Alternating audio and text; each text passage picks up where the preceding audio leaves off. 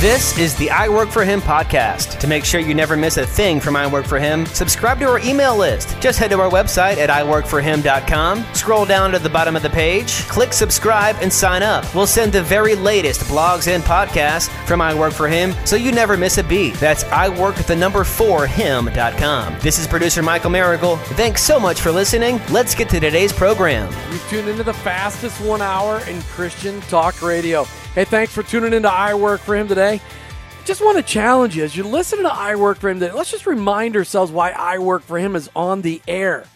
You and I go to church on Sundays. Well, most of us go to church on Sundays, and we hear a sermon, and we walk out of the sermon, we go like, but wait a minute. I'm not going to be in ministry all week.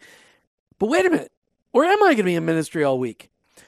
I Work For Him is here to help you connect what you hear on Sunday with what you do in your 9 to 5, to recognize that your workplace is your mission field. And in that mission field, you and me, we may be the only Jesus our coworkers and employees may ever meet. That the job that you hold, the place that you work, none of it's by chance. The people that you work with, they need to meet Jesus, and you may be their only chance. So often we get so caught up in the craziness, the hecticness of work that we forget that we're on mission. We're on a mission from God to our workplaces, that it's a high calling, that everyone around us that's not a Christ follower is in a desperate search for meaning. And we know the answer to their question. It's Jesus. But when was the last time you stopped and looked around you? Looked around in amazement of the incredibleness of God. When was the last time you took a few minutes to focus on how awesome that God is? Maybe even to sing that song, Our God is an Awesome God. How the details of our world each and every day, they display His glory. When was the last time you allowed the awesomeness of God to impact your work? Today, we're talking with author Paul David Tripp about his brand new book that's out this year called Awe. Paul David Tripp, welcome to I Work For Him. Yeah, it's good to be with you. I'm thrilled to have you here, and I got to tell you, I've been a longtime fan of yours, and so it's awesome to have you here talking about your brand new book, Awe. But I got to tell you, if you're wondering who's personally responsible for selling at least 50 or 60 copies of your book, Age of Opportunity, it's me. Because I taught that to a small group about a decade ago, and we tell people it is the most powerful book we've ever read. My wife and I do a lot of marriage mentoring. It's the most powerful book we've ever read on raising children, and especially getting through those teen years. I got to tell you, it was a home run. We tell people about it all the time. In fact, today we told 2 people over lunch. I just want to thank you for being faithful to the Lord and speaking the words from His heart, because that book ministers to people who are struggling with raising kids. Thanks. Okay, so we're here to talk about your brand new book, Awe, and I wanted to just, as I did the intro today, we're focusing on just one chapter of this incredible book that you wrote on awe, being awed about our Heavenly Father. But we're talking about chapter 13, which I thought was a great chapter. Nobody writes chapter 13. Nobody writes to the 13th floor of a building. 13 is supposed to be this unlucky number, yet I thought it fascinating that chapter 13 was the book on work. Based on what you've heard about I Work For Him at the beginning, how does that message resonate with you? How does I Work For Him resonate with you and coincide with that chapter that you wrote in your book? Well, I think you have to get back to the big picture of the book, and it's about this thing called awe, that we were hardwired by the Creator for awe. That means 3 things. One, every human being has the capacity for wonder. That's why we like the triple overtime NBA game, or the 7-layer mousse cake, or the dramatic movie. We are oriented to wonderful things. This means a second thing. It means that all of us have a desire to attach ourselves to something glorious, something big, something transcendent. And then a third thing, we all have the need to have something big in our lives that get us up in the morning, that that gives us a reason for doing the stuff that we do.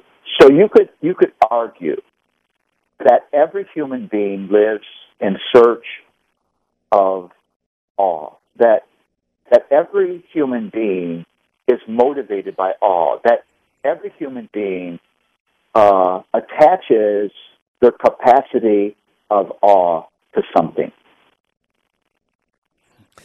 I love that, because we know that our friends, our neighbors, our companions, the people we go to, that we hang out with that aren't Christ followers yet, we know that they are in search, that we know that they're in a desperate search for meaning in life.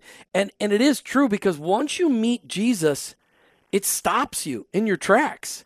Because all of a sudden go ahead.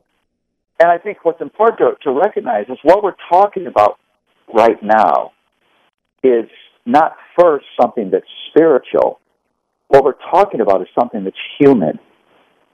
God has hardwired the capacity for awe and the desire for awe into every human being who ever lived. Now, the reason for that is that capacity of awe is meant to drive us to God. Because my heart will only ever be satisfied when it finds its satisfaction in the awe of God. Wow, I love that. Our capacity for awe drives us to God. Okay, so was there an incident in your life, or was there what prompted you to spend the time? Because I know that writing a book is an incredibly arduous task, and because it's so time-consuming, and you want to get the words just right, and your books are powerful. What prompted you to take and focus on this 3-letter word, awe? What started this project for you? Well, I think I just began to reflect on my own life. I think that there's a way in which I've never written a book because I'm an expert. I write books out of my own struggle. And I recognize that this side of eternity, life is just big one war of awe. That there's a battle between the already of our conversion and the not yet of our homegoing for the awe of what will capture our hearts. In fact, you could say this even for people who don't know Lord. There's a war for what awesome thing will capture hearts. Now, here's why it is a war. Because whatever captures your heart, whatever awesome thing you connect your heart to, will control your choices, your decisions, your words, and behavior. So you could argue that there's no more principal human motivation than what we're now talking about. Every human being is motivated by awe. There's a way in which you could examine the life of any single human being, and if you examined the way they make decisions, the way they relate to people, the things they do and say, at the bottom of that, you would find where they've placed their all.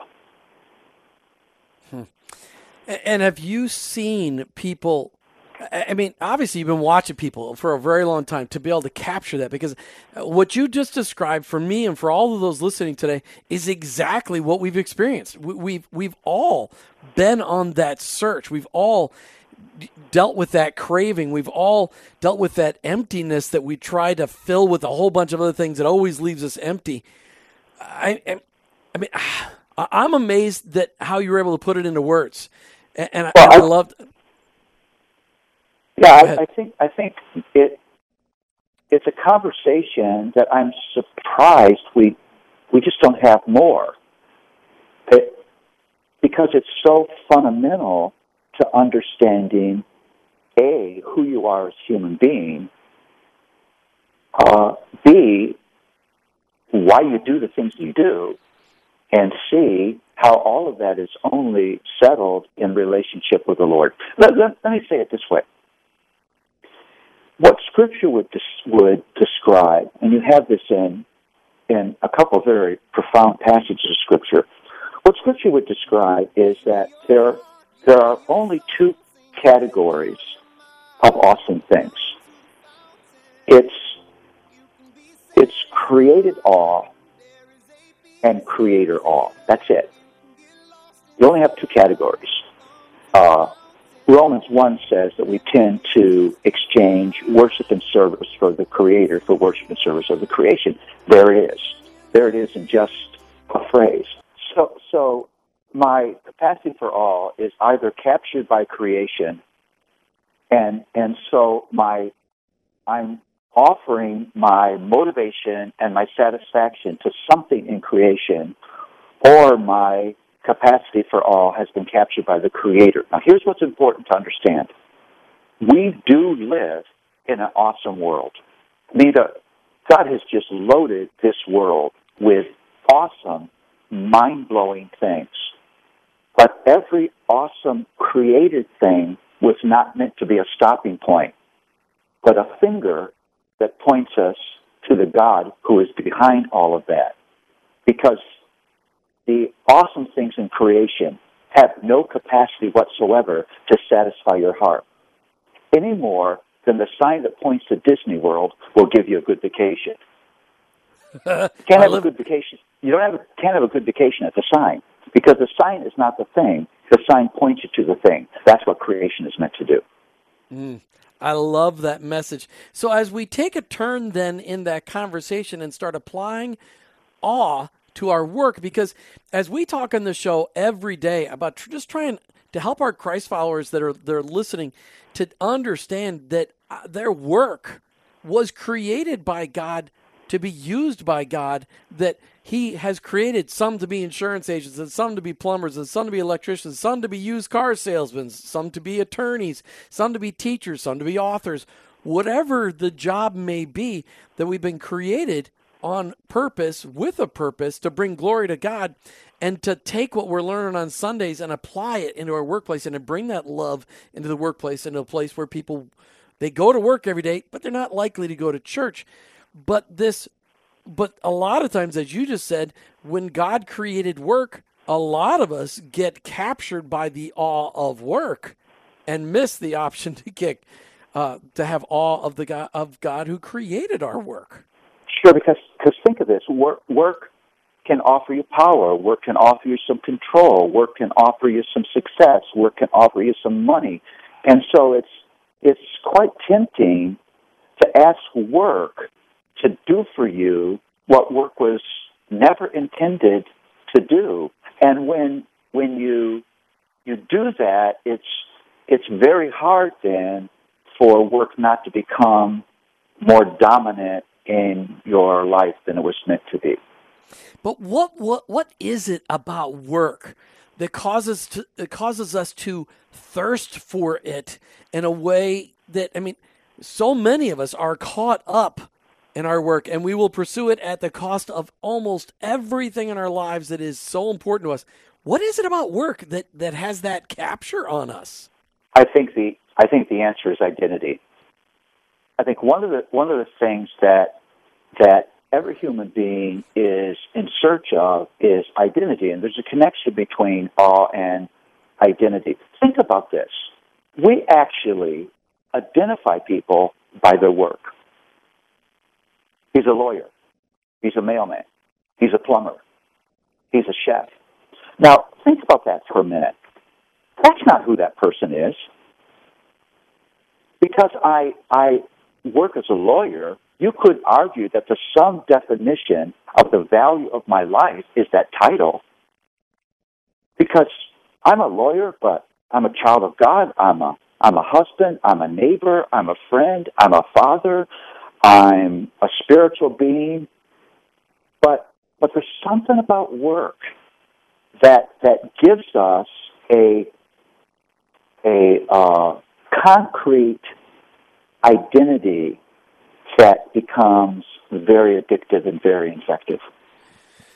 And it's that pursuit of identity. And we've talked about identity on this show. I've got a favorite ministry here locally that actually is reaching out nationally called identityanddestiny.com that helps Christ followers just understand, who did God create them to be? What did He create them to be doing? I love that ministry. But it is because they're obsessed with, who am I? Why am I here? And that's really that's part of that in search of awe that you mentioned at the beginning of the show, that it's supposed to draw us to God, but a lot of times we get stuck when we find an identity in our work. You mentioned. Think about this for a minute. Your work is not actually designed to give you identity. God is meant to give you identity. But and think about how both addictive and discouraging that will be. Let's take the addictive thing. If I'm looking for identity in work, and I'm achieving a lot of success, and I'm getting a lot of kudos from my boss, that's very motivating, and I'm going to want more of that. Or if I'm not experiencing all of that, then my work life is discouraging and it's a bit of a drudgery. But here's the point. Because that identity that my boss has given me and that success that I'm experiencing can't satisfy the heart, it's got a short shelf life. The buzz doesn't last for long. And so I need more, and I always need more, and nothing is not a less. But, for example, why do you have a 45-year-old boxer still going into the ring? Who knows? He's lost it because right? what he gets out of that doesn't last. He's got to get in there again because the buzz is so short-lived. It's only God who has the ability to give lasting contentment and satisfaction to my heart. And I think that is probably the one thing in my life that I finally understood when I went through Crown Ministries in the late 90s was that I've learned to be content, but that was God's intent for me, not to get my identity from my work, but to be content exactly where I was. And because so often I found myself after 3 or 4 years, I'm like, yeah, I'm kind of ready for a change. I got tired with my job. I was looking for some more excitement, and I wasn't content with what I was doing, even though it was a great ministry, the work that I was doing as an insurance agent. Sure, and that's why it's so important to hold on to the fact that every created thing was not made to satisfy your heart. Every created thing was meant to point you to the place where your heart would be satisfied. Here's my easy way of talking about that. Earth will never be your savior. I thought you had more. Okay. No, it's true. But how many people do we hear today on the news all the time? We talk, you find that people get fanatical about a piece of the creation, whatever it may be, whether it's space, whether it's a planet, whether it's our planet, whether it's the fish in the planet, whether it's the water, it's the trees, it's the owls, it's the bees, whatever it may be. People get obsessed with it because they think, well, they're going to save it. It will save them. They become one with nature, yet it leaves them empty because these people they're angry. It leaves them empty. They're angry as they pursue this. Angry, disappointed, discouraged, depressed, bitter, envious. Look, the harvest of asking creation to do what only the Creator can do is not good. And so what every sinful human being does, every sinner, and that's all of us, this is every human being, we all do this somehow, some way. We ask created things to give us what only the Creator can give us. We stop with awesome created things when they're meant to point us to the Creator. And if you do that in your work life, it will either make you addicted or depressed. Well, and we all know that awesomeness that you're talking about when we become in awe of a created thing. We've all had that mountain, not everybody, I suppose, but many of us have had that mountaintop experience where we climb to the top of a mountain and we sit down and we look out over the valleys and see the other mountaintops of the future and the quietness and the amazingness of it.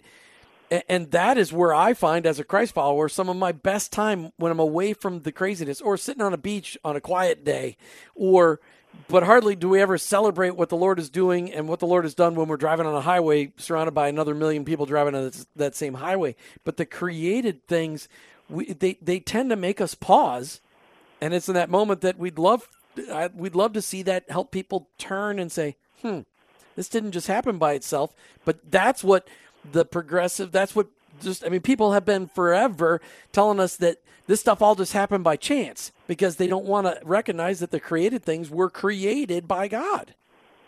So listen, here's what I would like to do sometime while we're still talking. All right. I would like to teach the people who are listening how to make that mountaintop experience a regular daily experience. So I start every day fighting for the awe of God, recapturing my heart for the awe of God, rather than hoping that somehow I'll have this mountaintop experience, because we don't get those regularly. How do we make this thing a real, regular, life-motivating, heart-shaping thing in our lives?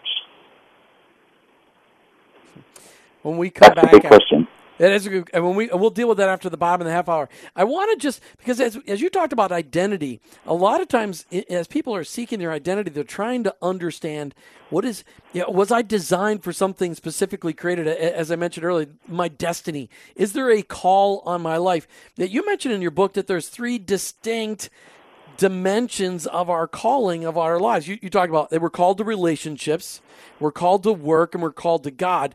The whole love the Lord your God with all your heart, mind, soul, and strength, and love your neighbor as yourself. That really describes those things. Really quick, and we'll deal with this when we come back. But how did what is significant about the fact that we've got 3 distinct callings that are really part of one calling on our lives? Well, here's what's important about that is you only have a limited amount of time. And so if one area dominates your life, by the very nature of that, it's got to take away from other areas of your life. We don't live by a list. It's not how we live. I think of relationships with people, the call to work, and relationship with God as 3 sort of intersecting bubbles in my life. If one bubble grows, it has to make another bubble smaller. Paul, you said a little right before the bottom of the half hour, you're like, before we're done with the show, let's teach people how to take that mountaintop experience, that amazing experience they have with God, where they're seeing the creation in a quiet place where they can actually see amazing things, be able to take that and experience that every day. Before we get back into our conversation, I really want to give you a chance to talk about that. So I want to give the listeners 4 things to do every day. Won't take a lot of time, but it can change your life. First thing, start every day. I'll give you 4 words here. The first word is gaze. Gaze. Start every day by gazing upon the awesome glory of God. You say, Paul, I don't know how to do that. Well, here's some ways. Read Isaiah 40. Isaiah 40 is an amazing riff on the glory of God, where the language is just stretched as far as it can go to describe His glory. Or the last few chapters of Job, where God has that conversation and reveals His glory to Job. Start every day.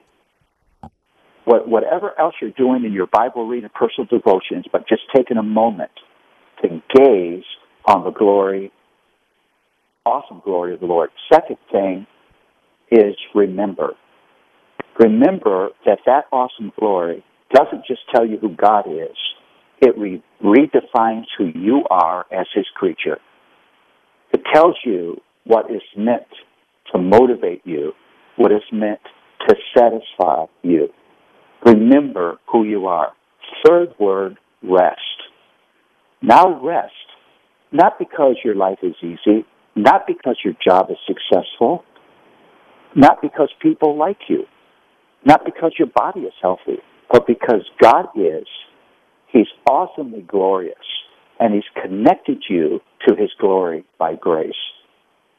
Fourth word is act. Now go live on that basis.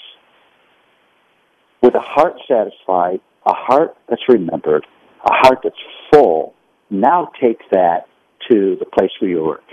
Gaze, remember, rest, and act. You do that every day, and you will find greater success in fighting the war of awe that greets all of us every day. And as we go to work, as you described, and you were describing right before we had to take our break, that we've got these distinct yet interconnected calls in our life: a call to relationship, and a call to work, and a call to God, a relationship with God.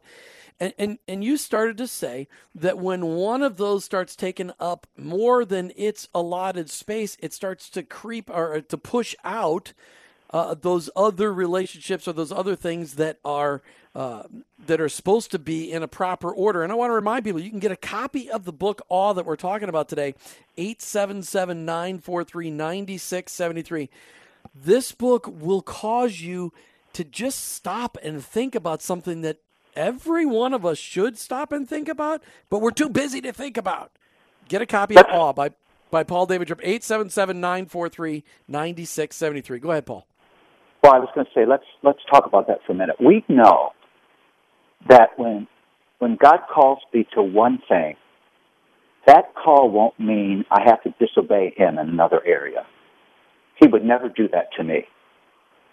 So if work is causing me not to invest in my spiritual life and spiritual community the way I should, or invest in my family I should, in the way that I should, that's not about the call of God. That's an immediate red flag. That's a siren that's telling me there's something I'm wanting out of work that I wasn't supposed to get.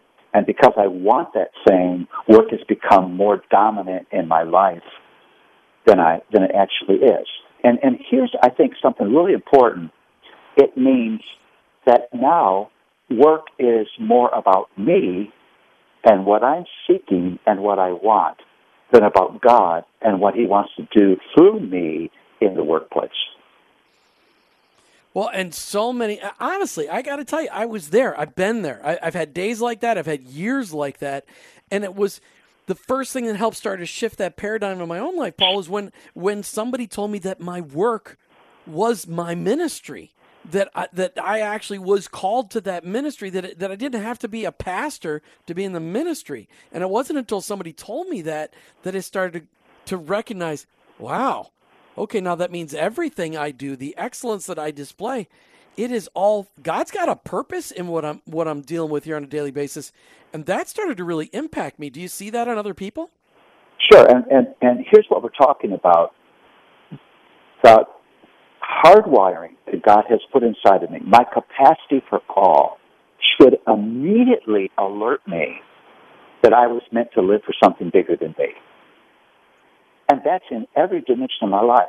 So work, my motivation at work, must be something bigger than my power, my control, my success, my money, my possessions, my acclaim, all those personal things, because I have the capacity of awe to drive me to God, because every human being was meant to live for something bigger than themselves.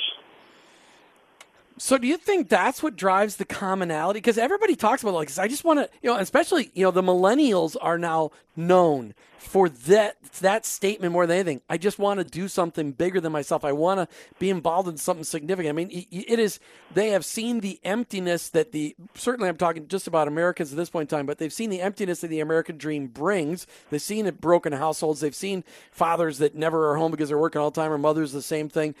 They want to live for something bigger than themselves. You hear it as a common, it's almost like a clarion call to the millennials. But you hear it. We've heard it for years. We just don't recognize it. Think about this. If you're in a city and your NFL team is in the playoffs, what do people say? We're in the playoffs. They're not in the playoffs. But you've connected yourself to something that's big and exciting because that's fulfilling.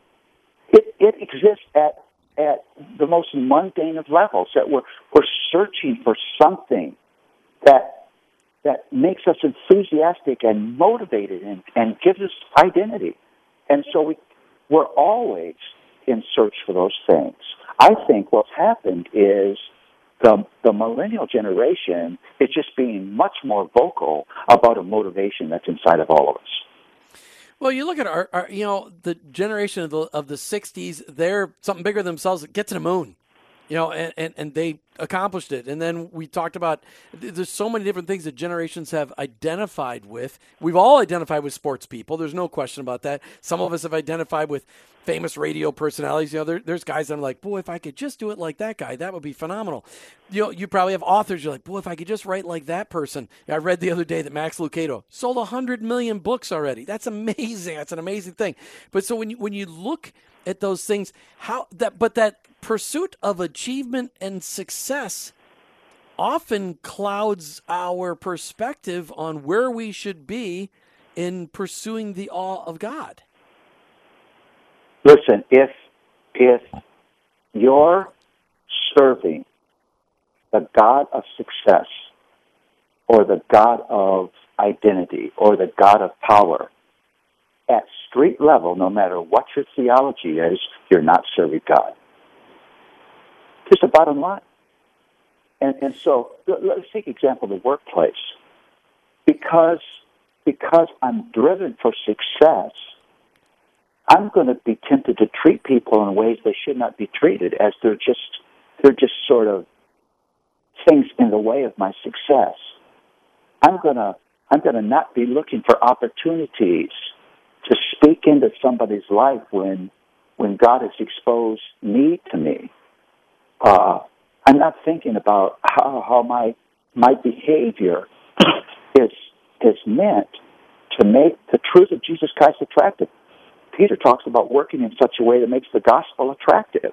I mean, so if work is where I look to satisfy the capacity of all, there's all kinds of things that end up not being what God meant for them to be in my work life.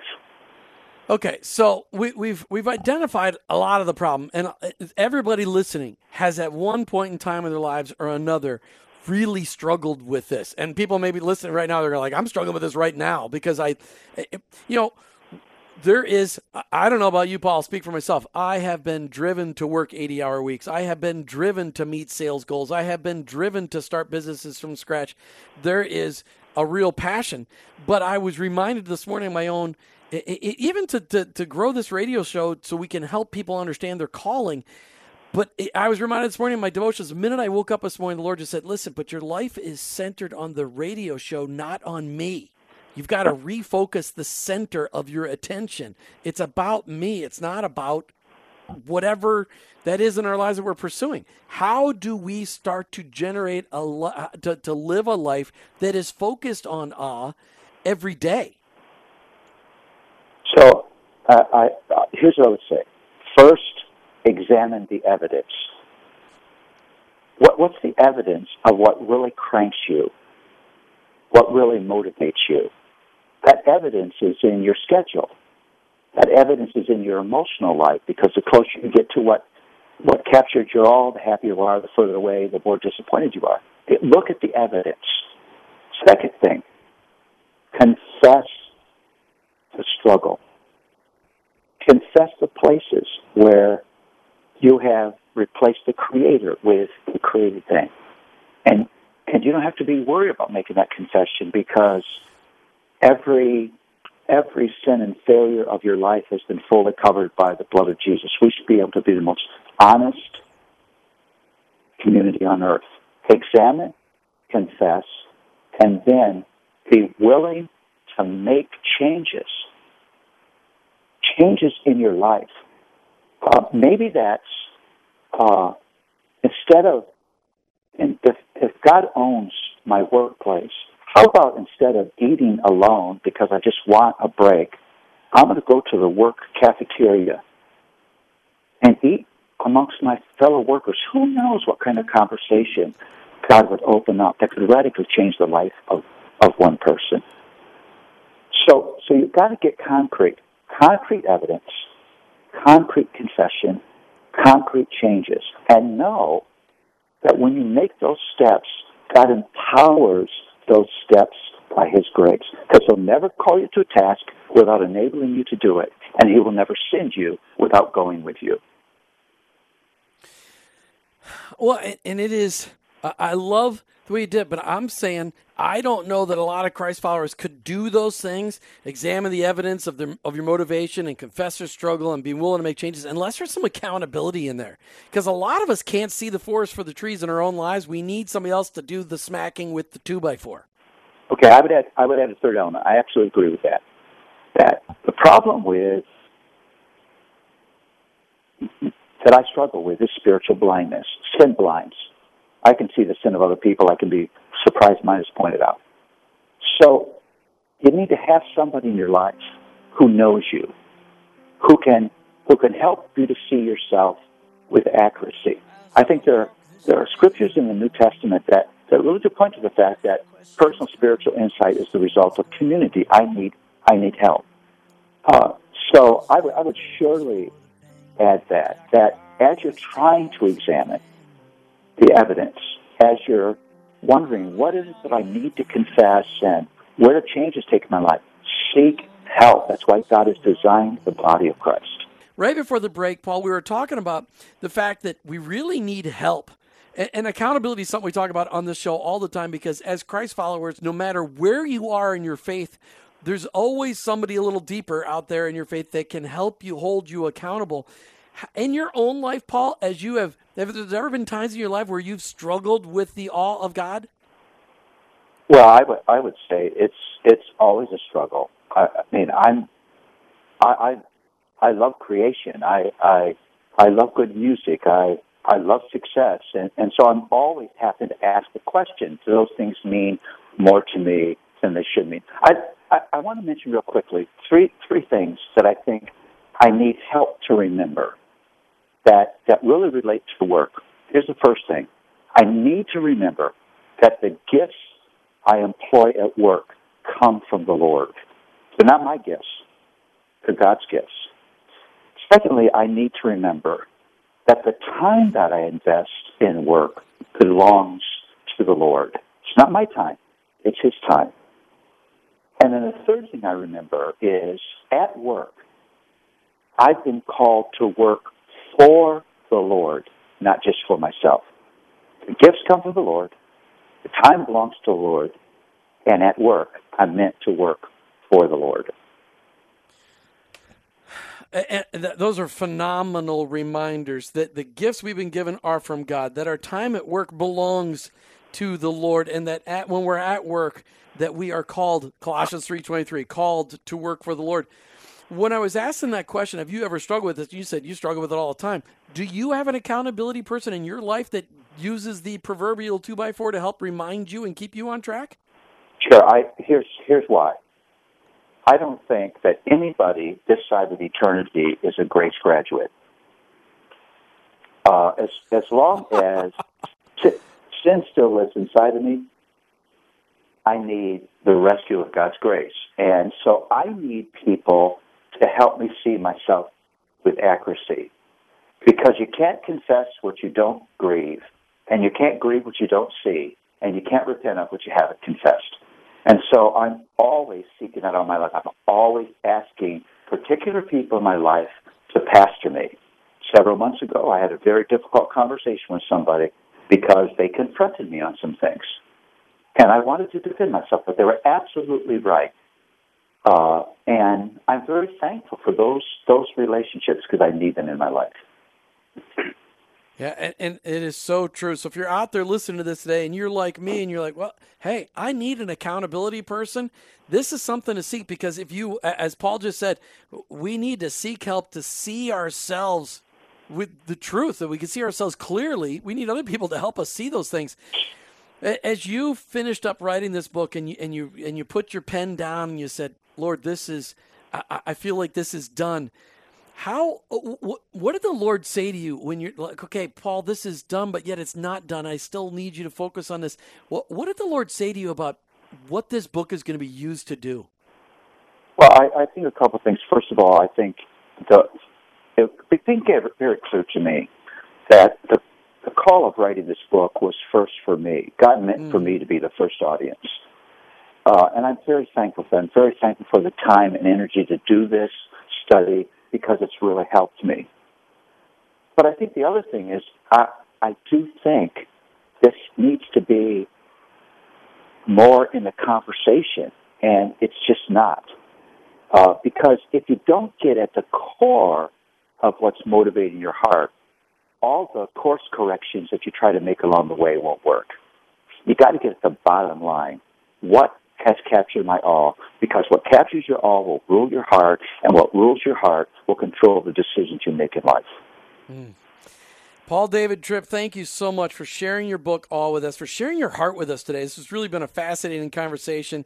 I appreciate you, and thanks for being on I Work for Him today. Well, it's been my pleasure. Thank you very much. All right. If you want to get a copy of Awe, make sure you check it out online. You can get it in lots of different places, but Awe, A-W-E, is the name of the book by Paul David Tripp. I'd like to thank Luis for calling in from Tampa for winning the book today. You know, as you just take a moment and step back, when was the last time you just took a moment to concentrate on the awe of God? How many of you are like me, struggling with worshiping the created instead of the creator? How many of you have work in an improper balance in your life where work takes up your time and steals time from your relationship with people and with God? I struggle with that every day. Get a copy of this book, take some quiet time, and really focus on this. This is a powerful concept. You've been listening to I Work for Him, and I'm your host, Jim Brangenberg. I'm a Christ follower. My workplace, it's my mission field, but ultimately, I work for Him.